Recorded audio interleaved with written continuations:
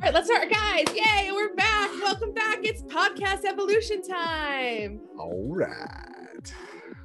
Thank you, Matthew McConaughey over there. Very nice. Well, we are back. My name is Lisa. You can call me Lisa or Nocturne, the OG Nocturne. I need to point something out really quickly. Oh, and by the way, my pronouns are she, her. I do want to point one quick thing out. I created the word nocturne using the German word for night with U-R-N-E, like N-A-C-H-T-U-R-N-E. And it has been taken by many people, and I'm very upset about it. I created that. Just want to throw that out there. All right. I am the only one who cares. Okay. And I'm Christopher. Pronouns are he and him. I'm Crash Opossum on Night Scrawlers and most other places. And today we're going to talk about Middleverse, which is the first episode that does not concentrate on introducing a new X-Man. That is true. In fact, the creators, when I watched the behind the scenes stuff, they said they considered this a very special episode. And I'm doing little quotey things with my fingers for those of you who can't see me. It's a very special episode to introduce a different character and different kind of elements that hadn't been introduced before, just for both in Forge and the idea of multiple realities and kind of everything intertwined. So I thought that was interesting. Nice. And yeah, the fact that it does not concentrate on introducing a new character means it's also the first one that really skips around and has multiple things going on all at once. All of the others kind of had that one big through line that was this character is being introduced, and this one has all sorts of things going on. Yes. And well, it's kind of interesting you mentioned that, because in all the other episodes, there was like the main through line, the main story was the character getting introduced. And then there was always a B plot, you know, something else going on. Like, for example, in the last episode with the Blob, you saw the B plot was kind of the whole Scott and Rogue thing going on at the same time. Whereas in this one, there's all the plots all center around this Middleverse situation. Why don't I give a summary before we get into it? All right, let's do summary.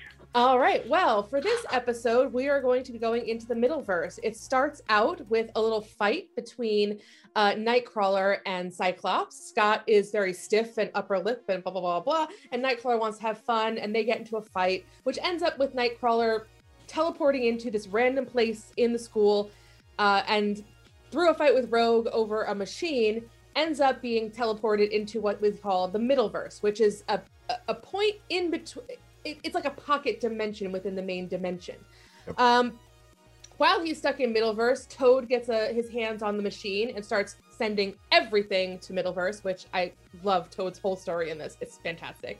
Yes. And he also meets Forge, who's been stuck in there since about 1978. So working together and trying to communicate with the team outside, they are able to find a way to teleport them out, and Forge goes home to his parents, and we'll get into that later. That's a whole other story.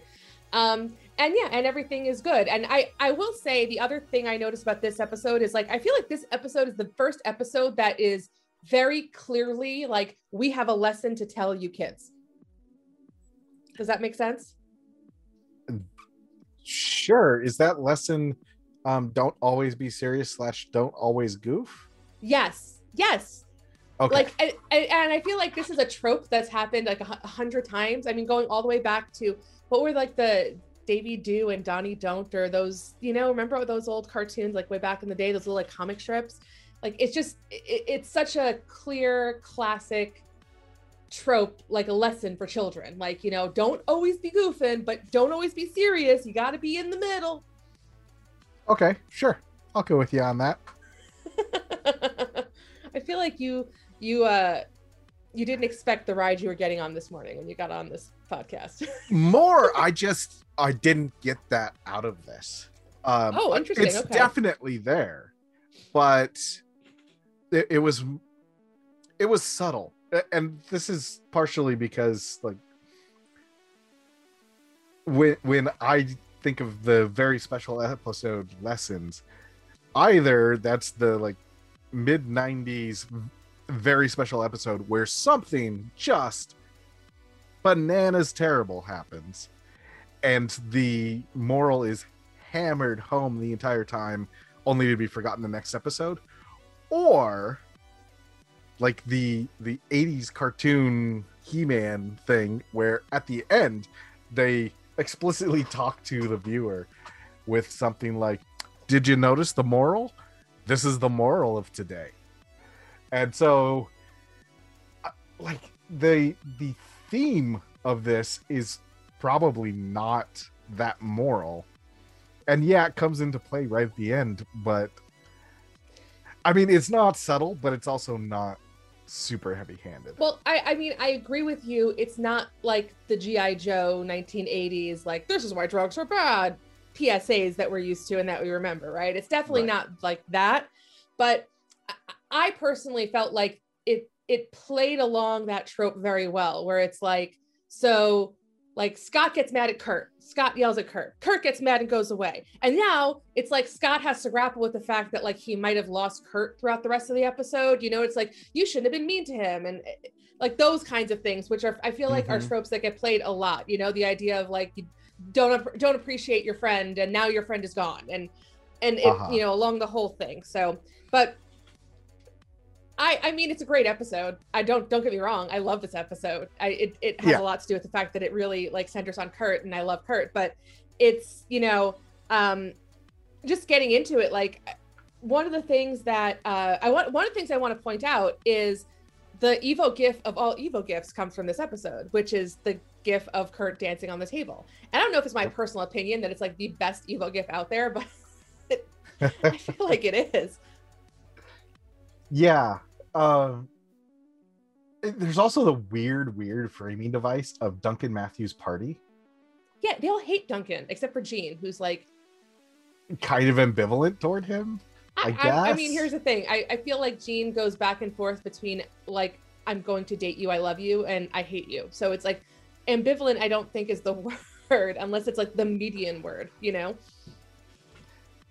That's sorry, I'm going to get all super academic. That's what ambivalent means. Oh, okay. Sorry, I'm not academic. No worries, because the usual idea of ambivalent is doesn't really care, which it actually means like it's literally multiple valent, so multiple levels. Yeah. Got it. Okay, that makes a lot of sense when you break it down for me. This has been a lesson. Hey, we need like that. We need welcome that to sound. Word Nerd with Christopher. We need that like the more you know sound, like dun dun dun dun. You know what I'm talking about? So we were talking. We also get there's a sound I want you to hear, and that sound is, and then he bamfs, and I love that little bit. Yes, I want to throw out there that just going into this show, we're getting this really exciting, fun-loving, swashbuckling, really in the comics 1980s version of Nightcrawler, because he hadn't been that way in a long time. And when this show came out, that was like the beginning, or like when Priest Nightcrawler was becoming really big in the comics. Right. And then they decided every single media outside the comics was going to just have Priest religiously Nightcrawler, as we saw in the movies, which I was like, oh, what a breath of fresh air Evo was, where we didn't have this maudlin, constantly praying Nightcrawler. Instead, we had a fun-loving guy, the guy that we all fell in love with in the beginning. Yeah. Yeah. And I remember 20 years ago, this kind of rubbed a bunch of people the wrong way, because of the lesson that we were just talking about. Kurt needs to be more serious. But we do get that moment where Cyclops says even he knows when it's time to get serious. And that was always my counterpoint to people getting angry about we love fun-loving Nightcrawler. Don't try to make him go away. The lesson shouldn't be don't like fun. And yes. And that's not the lesson. The lesson is not don't have fun. The lesson is don't always be goofing. Yeah, the lesson is know your audience, know where you are, know your time and place. And you know, sometimes it's time to be funny and sometimes it's time to be serious. And that's that's the whole lesson, I think. And pardon me for 1 second.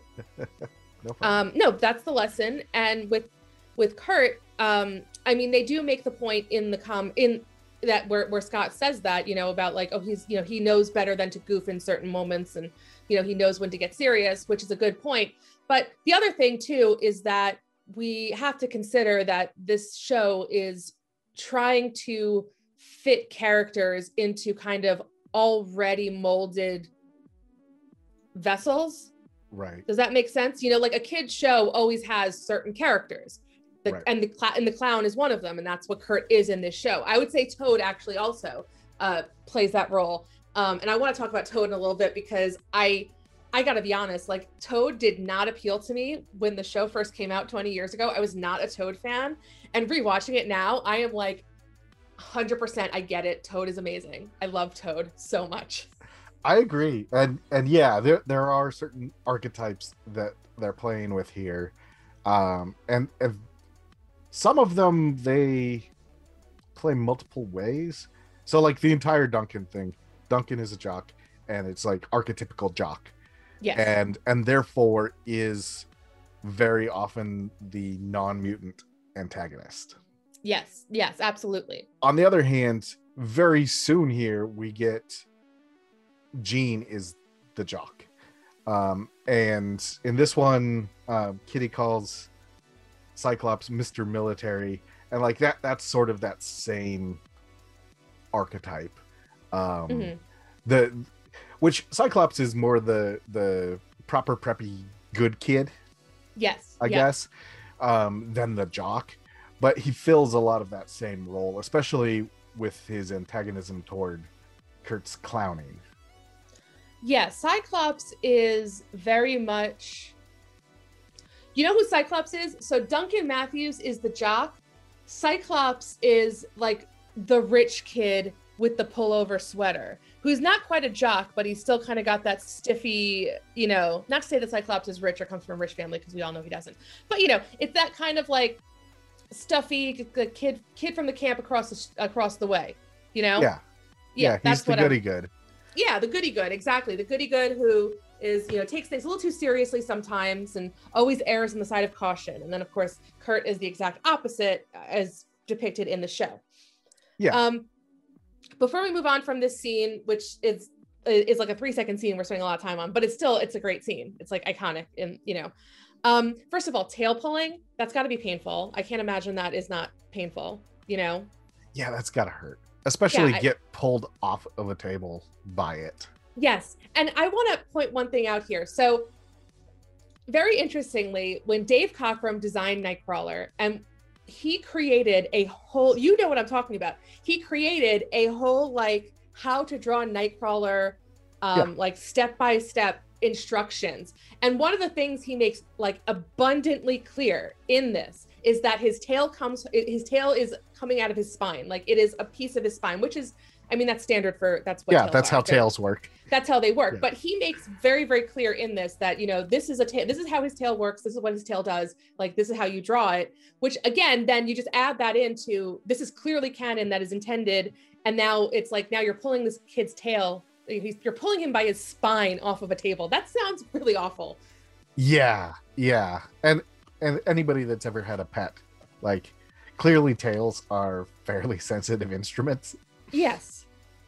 And oh yes. Yeah. So you want to talk about tails being sensitive instruments, check out any like Nightcrawler fan fiction from the past 20 years and you'll hear about it, let me tell you. We don't need to go into that.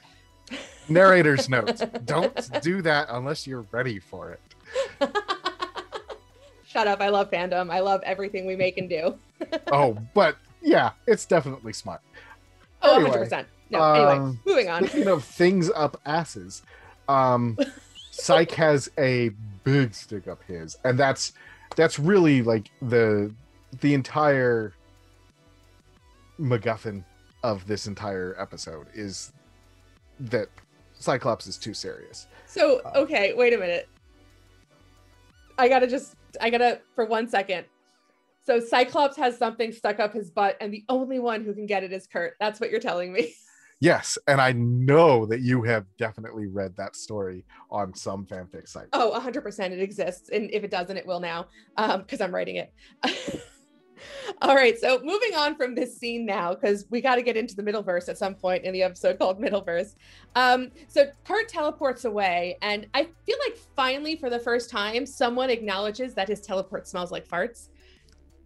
No, there are.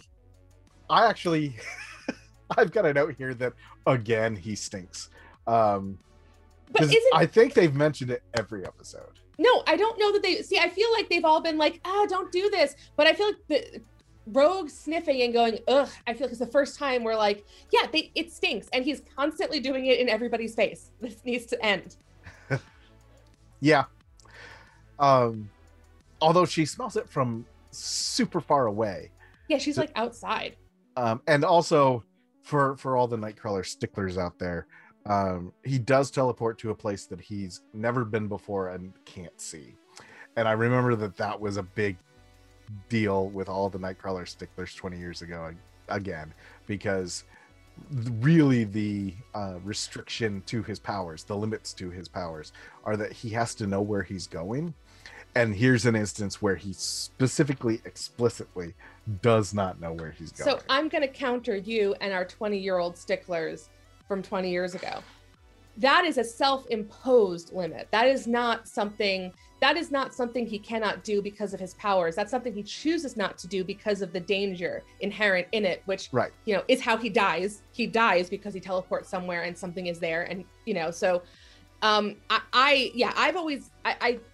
don't know like the 100% canon of it, but I feel like that's been made very clear, is that it's not like he can teleport wherever the hell he wants within a certain amount of I know there's a distance parameter for him, which has changed a lot over the past several years.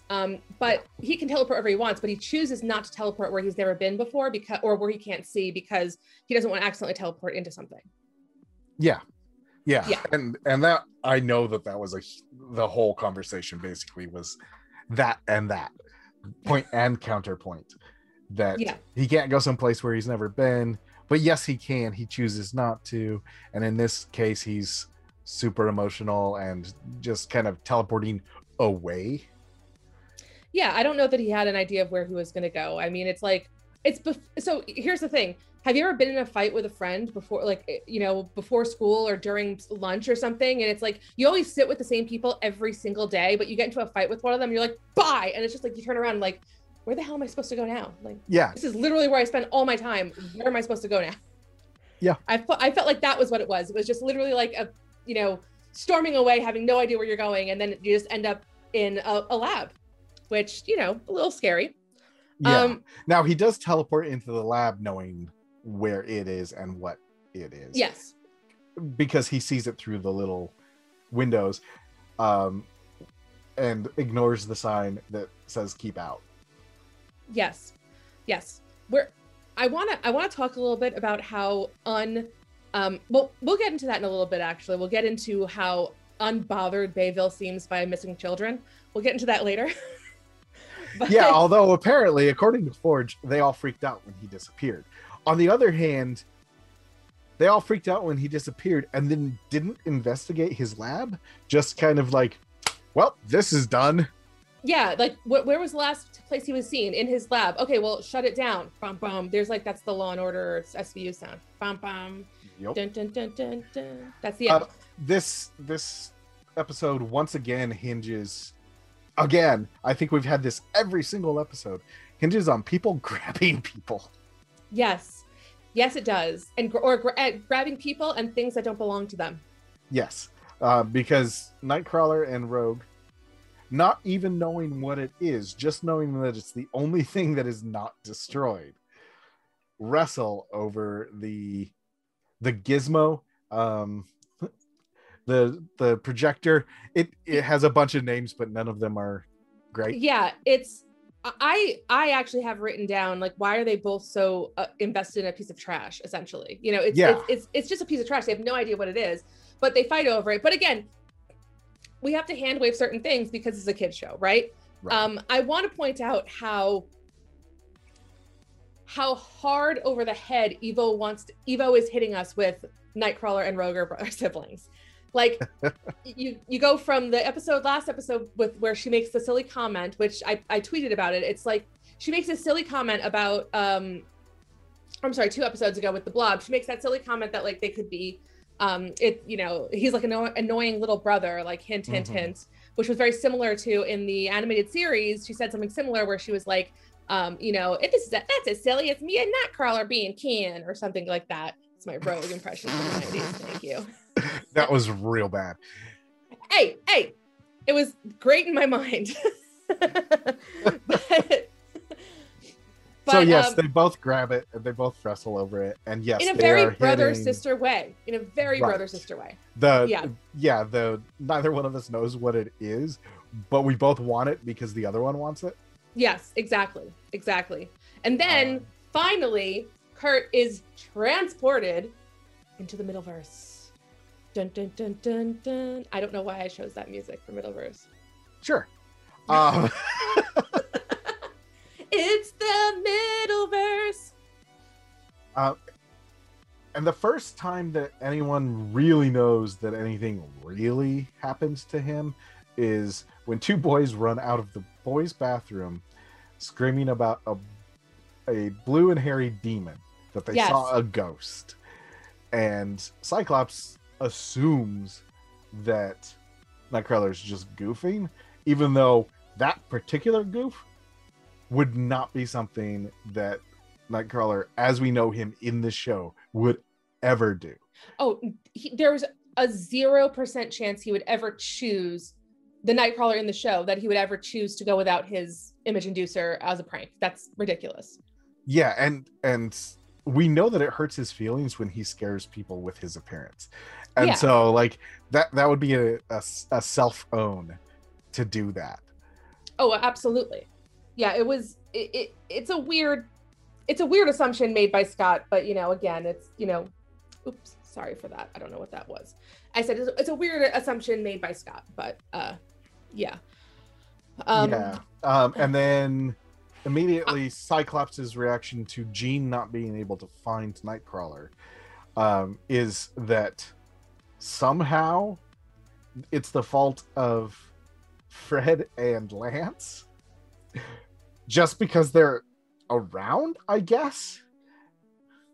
Here's what I have to say about that whole situation is I don't understand why Fred and Lance don't be like, no, I don't know where he is. Yeah. Like they immediately lean into the fight. Like Scott throws it at them and they just lean in like, yeah, let's fight. And it's just like, well, okay, there's a missing child. Can we all just for a second remember that there's a missing child here? Yeah, but it makes much more sense for Lance and Fred, because Lance and Fred were like walking around, and then all of a sudden Cyclops is accusing them of stuff, which they're probably guilty of a bunch of things. And also we know Fred wants to fight. We know Fred's entire thing is like, sweet, a fight. That is true. That is true. Yeah, so it makes more sense for them. It makes basically 0 sense for Cyclops and Jean to be like, yeah, we're doing this. But Mystique breaks that up as the principal. And the next thing my notes say is in the shape of an L on his forehead. Because Avalanche gives them the loser sign. Oh yes. He also uses one of his amazing rock puns. He's gonna rock them. I'm pretty sure that almost everything that Avalanche says in this is a rock pun. Oh yeah, it gets tiresome. Yeah, it's a lot. Can I rewind us back for 2 seconds? Because I want to talk about Kurt going to the Middleverse when he first gets there. Because he makes a comment and he says, this is like the Twilight Zone. And I just for a second I'm a huge fan of the Twilight Zone. I love the Twilight Zone ever since I was a kid. I watched it every New Year's. I love the Twilight Zone. And I love that they give the little nod here because, there's a very famous Twilight Zone episode called Little Girl Lost, where a little girl rolls out of her bed and rolls into another dimension, essentially, and they need to find her in this other dimension. And I just thought it was a great little kind of nod to that, because so much of sci-fi today owes itself to the Twilight Zone. The Twilight Zone has created so many tropes that we take for granted, and we think like, oh, that's like the idea of an evil doll. Like that was the Twilight Zone came up with that. It's amazing. Well, actually, there's other stuff that came before the Twilight Zone we can talk about, but we're not going to, we'll save it for a Twilight Zone podcast that we do eventually one day. Who knows? Probably not. But, lots of these, tropes that we think of either started with the Twilight Zone, or the Twilight Zone was what kind of really refined them and made them amazing. And I just love that they throw that in there like a little Twilight Zone nod, because, there's very clear connections between this and like the episode Little Girl Lost, where poor little Tina rolls under her bed. And by the way, every little girl was named Tina in the Twilight Zone. It's a very odd decision, but clearly was a popular. And that would have been almost 40 years old when this came out. Yeah. So it's almost 60 years old at this point. It sure is, but it's still, hey, listen, it's over 60 years old, dude, and it still applies. It still applies. So, let's see. Oh, we're going to talk about Forge now. So now we meet Forge. Yes. And Nightcrawler claims to be a harmless blue fuzzball. Yes. He is, in a way. He's a little cinnamon bun. Forge accepts it real quickly. Forge is like, oh, you're a blue guy? Well, guess what? You're just like me. Here's my mechanical arm. And I felt like that was a really huge thing to jump to be like, we're just alike. I've got a mechanical arm. They're blue with a tail. I thought that was a stretch, Forge. It's pretty unclear what Forge's powers actually are in this. He's clearly a genius, specifically a mechanical genius. But whether or not his mechanical arm is something he built, like in the comics where he's got the mechanical leg that he built, or whether that's his mutation, is he has a robot arm, I think it's always unclear in the show. Yeah, no, they never spend enough time with Forge to really even go into it. I think this again goes into the idea it's a kid's show, so they're just like, well, he's got a cool mechanical arm. Like, what kid is going to be like, but explain this to me? Right. Forge does machines. That's all we need to know. Forge is Donatello. We're good. Yeah, exactly. Raphael is cool, but rude. Michelangelo is a party dude. Yes, he is. That is true. I do like, and it's funny, I was talking about this in the Discord a little while ago. Evo is really good at kind of giving nods to the fact that certain characters are not American and reminding you of it. And I liked that when Ford's explaining and Nightcrawler was like, my English is a little limited. And it's like, yeah, well, that makes sense. A kid who is, maybe a second language is English might not know all of these terms in English, right? Right. Yeah. A lot of that was just like techno jargon and wouldn't have made sense to basically anybody. But yes, I actually have a note. Go ahead. I have a note that says the science in this is so amazingly ridiculous. It's like, I don't know much about science. I went to art school, but even I'm watching this and I'm like, I don't know any of these. What are they talking about? It's ridiculous.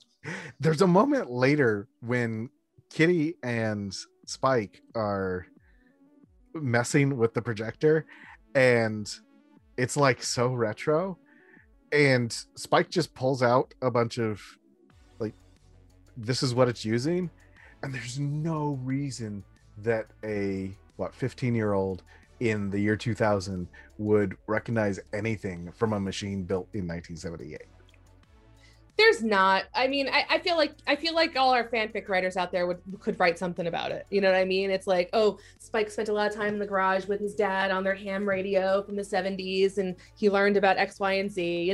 It's like, yeah, they don't explain anything in the show, but I think it's just supposed to go, by the way, he's smart too. Yes, I agree with that. Which, yep, it got that across. What did he say? I don't remember because it didn't make any sense to me.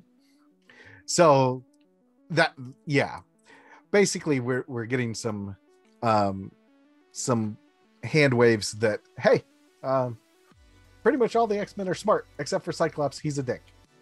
Yeah, they're really trying to kind of give us those little character moments to give us insight to the character without being blatant about it, right? Without like Right. smacking us across the head and being and having Spike come home like, Auntie Horo, I got like 3 A's. I said Horo way wrong there. Auntie Horo. It's very not that easy to say, honestly. Yeah, but he always says Auntie O. Oh, that's right, Auntie O. Oh, I didn't even have to try. Auntie O, I got A's. Whatever. I wanna point out our little men are from Mars, women are from Venus moment that we have with Kitty and the guys, where they're like, we're gonna blow it up, and Kitty's like, I literally could do this really quickly and easily and save us the time and hassle and the mess. And all the boys are just like, big boom, we need boom. We need big boom. Yeah. So before we get into that, we've got the comment that we've already foreshadowed in previous episodes that Middleverse, this little pocket dimension, stops just short of the girls' locker room. Oh yes, yes. Ooh. On this watch through, so on the first watch through, I'm like, okay, so Forge has definitely tried. On this watch through, I think he's just keeping Kurt from being distracted. Really? Because just before Kurt asks how far Middleverse extends, he sees the girls walk into the locker room while Forge is fiddling with the thing that's going to save them. And so I'm thinking that Forge is actually lying to him there just to keep from having to deal with Nightcrawler going bananas in... Oh, he'd never leave. Yeah, and like everything we know about Nightcrawler and Evo up to this moment says that if he knew he could live in the girls' locker room, he would. I mean, there's just, it's a very sex pesty thing to say, unfortunately, but that's kind of what we've been given in the show so far. Yeah, I mean, so far, Nightcrawler is basically a mild sex pest. Yes. Yeah, yes. Very mild. It may be that Forge picked up on that almost immediately. I was just like, nope. This is a kid's show. We can't have any sexual creeping in here. You know what's funny is like I love your read. I love that. I think that's such a different take on the scene, and it does change. It really changes kind of the humor of the scene, because I see a lot more humor in the scene now. Looking at it as from a place of Forge being like, oh my god, okay, no, you can't get in there. Focus over here, please. Like that makes that scene funny to me. Yeah, it made it funny to me too. And I think all the evidence is there. And actually, like even the way that the line is read makes it seem less like, oh, I've definitely tried, and more, don't try, dude. Yeah, it does have there's a hint of disappointment in the voice, but it's not necessary. It's not like that kind of like, I've been there, man. It's blah, blah, blah. It's you really, it's not as specific. You really can't tell exactly what his intent is. And that makes your reads, I love it. I love it so much. It is my new headcanon that I will never watch the show and think of it a different way. I absolutely love it. Forge is also 35. That's true. I mean, he's still 17, but he's been around for a while. And oh my God, he's 45. Think about it. He's 35. And think about it this way. Okay, he disappeared in 1978, which was 22 years before this episode aired. Which would make 40. Him 39. Yeah, 30, 39, 37, depends on how old exactly he was at the time. I think he was 17, he says. Yeah, I think so. Yeah. And it was 1978, January 22nd, 1978. So, yeah, and he's also spent that whole time in a high school. Can you imagine? I can't. That sounds like a nightmare. Yeah, it's there's a lot of fun stuff about the Middleverse that never ever gets explored, but it's a lot of things to consider, like the idea that he doesn't age, but how fast does time move in the Middleverse? There's that's a lot of that stuff's not made very clear. I want to talk quickly about the Toad Runner, because Toad is having like the time of his life with this machine. He finds it and he's just like, Rogue tells him that she killed an X-Man, or she got rid of an X-Man with it. And he's just like, I'm going to do whatever. To takes care of all of Mystique's furniture. He takes her car. Like, you know, she is not upset about a missing child, but the minute her car is gone, she's like, call the police now. Yeah. Which, yeah, the first thing that Toad does with that machine after hearing that it kills people and seeing that it disappeared a dumpster is, what else can I point this at? Yeah. And then he goes, Mystique's office. And that makes so much good Toad sense to just be like, oh, well, she was mean to me this morning, and she's always kind of mean to me. I'm going to take her shit. Yeah. Yeah. And on top of that, it's like she has this brand new car that she just rolls up in, you know, which I got to be honest, if I was the principal of a high school, I would not be driving a nice car there. Like, I might have a nice car at home, but I would not be driving it to the high school where I'm principal. I mean, you're in academics, you tell me. So her office is ridiculously huge and nice for a high school principal. Her car, as far as I can tell, is a Mazda Miata. Oh, that is very nice. But it's also on the cheap end of things. So it actually makes kind of sense that it's a Mazda Miata convertible in green. And if we assume that when she says new car, she means new, not new to her, then that's a like 2001 Mazda Miata. And so, yeah, that's in the $25,000 in the year 2000 range. So like, it's nice, but it's not super nice. Well, it's not a Porsche, but you know, it's a good car. It's a nice car. I'm just saying, like, I don't know, you know, I don't trust teenagers, I guess is what I'm saying. Yeah, and I don't know why it's not blue. Yeah, maybe blue would have been too on the nose. I suppose. But we're almost to the end of the episode, essentially. That is just a big fight, and you know. But I just want to remind everyone: a child is missing throughout this entire episode. Like, please put in.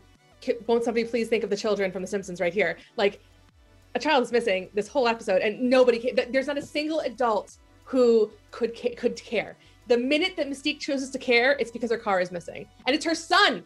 Spoiler alert. Yeah. I did think it was interesting, but I understand why from like a storytelling perspective, especially for what this episode is trying to do, that when Jean can't find Kurt, they don't immediately go, maybe Xavier can. Mm-hmm. Because we know Xavier has, in previous episodes, located people. Yeah. And so I don't quite understand the logic of Cyclops and Jean there to be like, he's disappeared and probably dead. We better beat up Blob because clearly he had something to do with this, rather than like, we need an adult. Yeah, there's a lot of assumptions that he's dead, because even Rogue, when they managed to reset the machine and they can see him, like Rogue is like, he's still alive, or no, this is when he teleports and Rogue's like, he's still alive, and it's just like, you thought you killed him, and you thought you killed a man, a person, a child, you thought you killed someone, and you just win him on your day. Like, nothing happened. I can't with this school. I mean, it's pretty clear that she feels bad about it, but also she does not immediately go tell someone that like this machine did something weird. She tries to throw it out. Yes. Let me tell you, Rogue, I listened to enough true crime podcasts to know that you'd still go to jail, honey. You might not have done it on purpose, but you'd go to jail for that. There's that moment where she's going to throw it away just before it gets into Toad's hands, that she's holding it at the end of a broomstick. Yeah. And I could not get a good read on whether that's because she's afraid of it or because she's disposing of evidence. And it might be both. Oh my God, you with the hot takes this episode. I can't. I'm loving it. No, but she wears gloves, so why would she care about fingerprints? Right. Yeah. I'm loving your hot takes this episode, though. This is great. You're changing the way I look at Evo in a great way. That homies lingo is so whack is the worst, best quote in the entire series. It is meant to be that, though. Like, it's so clearly written to be cringy and like awful. Mm-hmm. Oh yeah. Especially like 20 years on, where you're like, oh, yep. Yeah. Well, even when the show came out, that was outdated lingo. Like, that was not right, which is why it has aged well. Yeah. Kurt is using lingo from Uh, he is using slang that adults think kids use. Yes. Which means that it was from at least 5 years prior and definitely more awkward than it should have been. And then they're lampshading that by making him comment on the 70s stuff that Forge is using. Yes. I want to say whack, I feel like was when it was used seriously was like late 80s, early 90s. I feel like that's where whack comes from. I think crisscross is probably the peak of whack. See, I would have to say that's probably when it started, like when it hit its peak and then immediately went down. Because the minute an act like crisscross gets you, it's so crisscross in living color. So we're talking early, like 92, 93, 1992, 94, somewhere in there. I did find it interesting as a Nightcrawler fan, or as a Quicksilver fan, that there is no Quicksilver in this except for a very brief cameo when they're arguing about whether or not to go to the party. Oh. Despite the fact that there are fights in this, Quicksilver never shows up. Maybe he's the only one who has any sense in him and is like, you guys are fighting over a literal piece of garbage. You don't even know what it does. You've heard it might have killed somebody. Like, who cares? Leave it alone. He's looking at everybody and he's like, you can catch things with your tongue. You can rock. You can like make things rock all the time. I can run really fast. Why do we care about this? I'm on board with this. Yes. There you go. That's there. He didn't get poked personally, and therefore does not care. Well, that's it. He's probably thinking to himself, he's like, the blue one's gone? Okay, like, great. Like, who cares? Moving on. You know, like, my dad's calling me and, like, my sister's crazy. What do you want from me? It does imply a scene that happened off screen where Avalanche and Blob are like, Cyclops was mean to us, man. We need to fight them. And then Toad comes along and goes, they stole my thing. And Pietro just goes, I don't care about any of that. Yeah, Pietro's like, what thing? Oh, it's a thing. I don't know. It killed the blue one. Okay, well, okay. Like, Wendy Williams is on, guys. I don't know what you want from me. So the second best quote in this episode is, good thing I'm the Blob. Yeah. Why, Fred? They throw a car at him and he's fine. The car is toast, which is part of the reason why I think it's a Miata, is just like it compacts into like the size of a soda can. It gets crushed into a cube. And yes, you have 24 hours to move your cube. Or is it 20 minutes? 20 minutes to move your cube? Yeah, and so it crashes into Fred and he reacts with, good thing I'm the Blob. Yeah. I love that moment where he's just like, yeah, cool. Car crashed into me. Good thing it crashed into me. Yeah, and then like Nightcrawler comes back and the fight just kind of ends. Yeah. Like the thing gets destroyed, the fight just, and the guys are like, we're all right, see ya. All right, bye. Thanks for stopping by. That thing that we didn't want, but we were fighting over anyway, is now broken. I guess we're done. Like, yeah. This felt very sibling-y in a way of like two siblings fighting over a toy. One really cares about it, and one doesn't care that much, but they really just don't want the other sibling to have it. And then finally, it's broken, and the sibling who didn't care is like, all right, well, whatever. Didn't want it anyway. Bye. Yeah. That's what this feels like.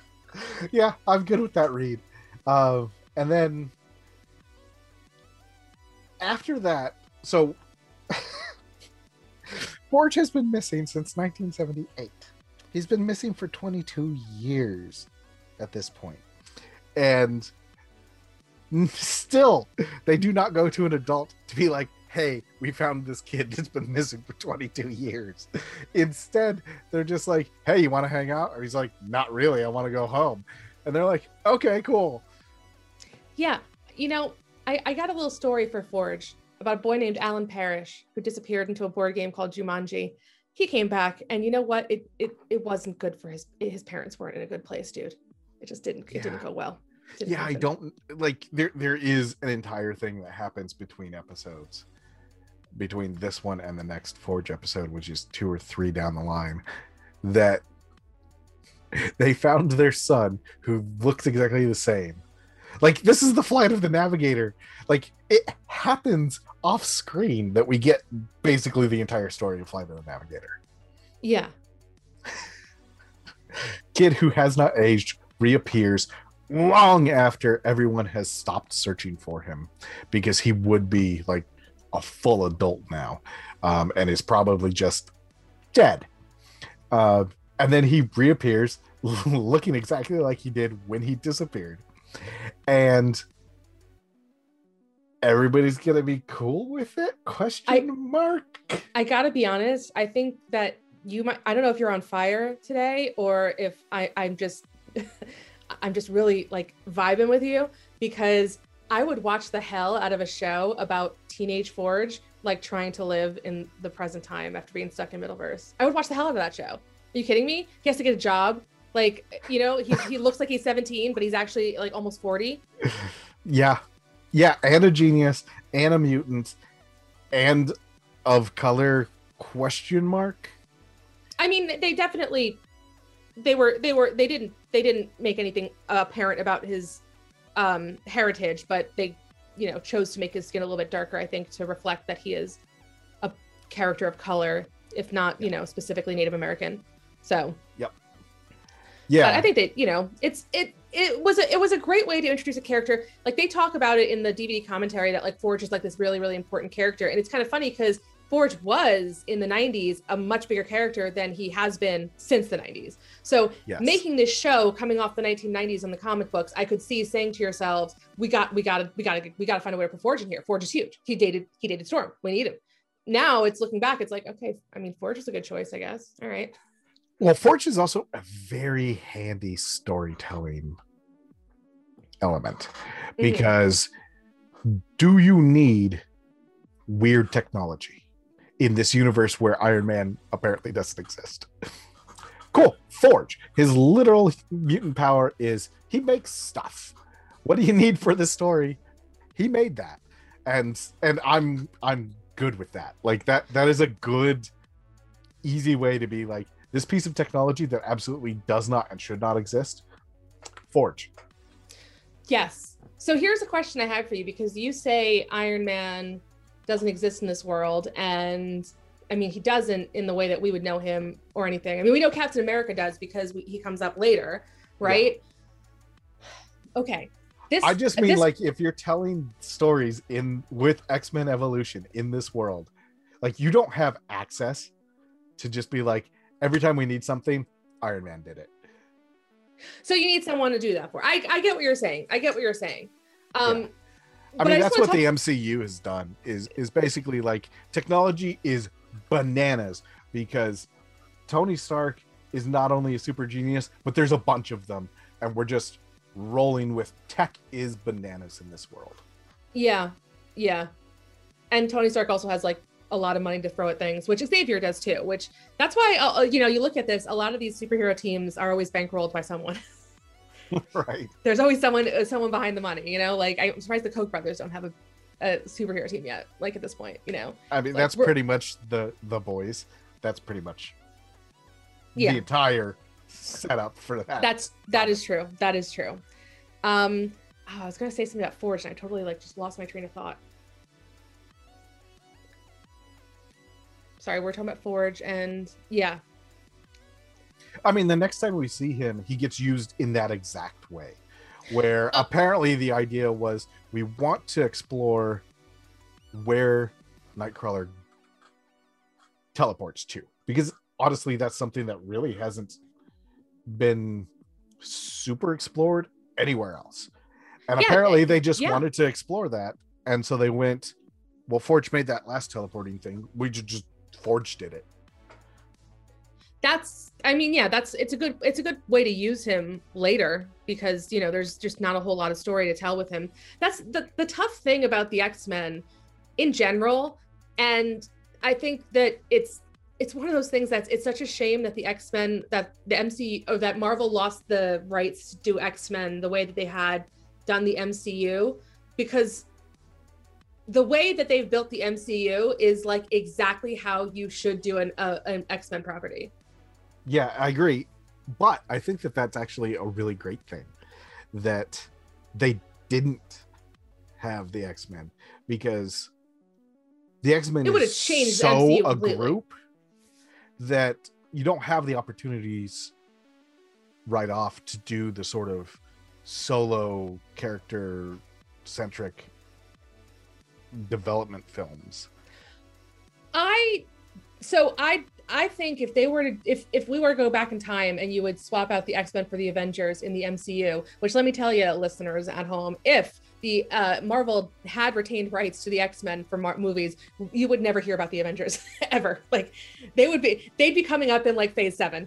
Like they'd be, you know, so that's how big the X-Men were back in the day, and that's why Marvel had to sell their rights so they could save themselves. But anyway, going to the story about if they were to start over the MCU with the X-Men the same way they did, I think it would go backwards. I think they would start with an X-Men movie rather than start with the standalone story. So you would start with an X-Men movie, like the Avengers movie, and then from there you would break out and do your standalone stories. So you would start with an X-Men They would movie. almost definitely do that, and it would almost definitely not work because we've got two different failed examples of doing exactly that. Both with the X-Men and with the DC. So here's where I disagree with you. Fox never found the magic that the MCU did, and the MCU has evolved superhero movies in a way that was not seen as possible when the first X-Men movie came out. So the idea that we would have, let's be real, for those of you who are a little bit younger listening, but for anyone, you know, upper 30s and up, you can remember back to the early superhero movies, like back in the 90s and the 2000s. Joel Schumacher basically destroyed the superhero movie genre with his Batman movies, and it was not taken seriously. And when the X-Men came out in 2000, pause a second. What? I'm a Schumacher apologist. Okay, and I would like apologize. I would like to do some apologisting here. That those movies make perfect sense. It wasn't that Joel Schumacher ruined comic book movies. It's that the reaction to Joel Schumacher's. So I will adjust what I said because I don't disagree with you, and I don't disagree that they're not fun movies to watch. But those movies, the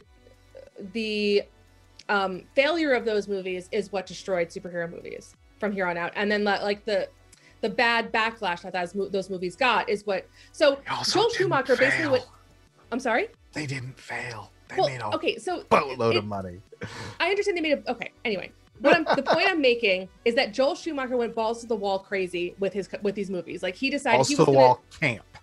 It is 100%. No, it is 100% camp, and it makes sense for the Batman brand, and it makes sense for all. Here's the thing: it makes sense for the Batman brand, especially in that moment. But yeah, but like also like pre-Killing Joke in the comics. Do you know what I mean? It's like there's moments where the brand just changes. You know what I mean? And Batman became a darker brand, and then with Tim Burton, he followed along with that darker brand. But then Joel Schumacher came and was like, well, I watched the Adam West show and like threw in all that stuff.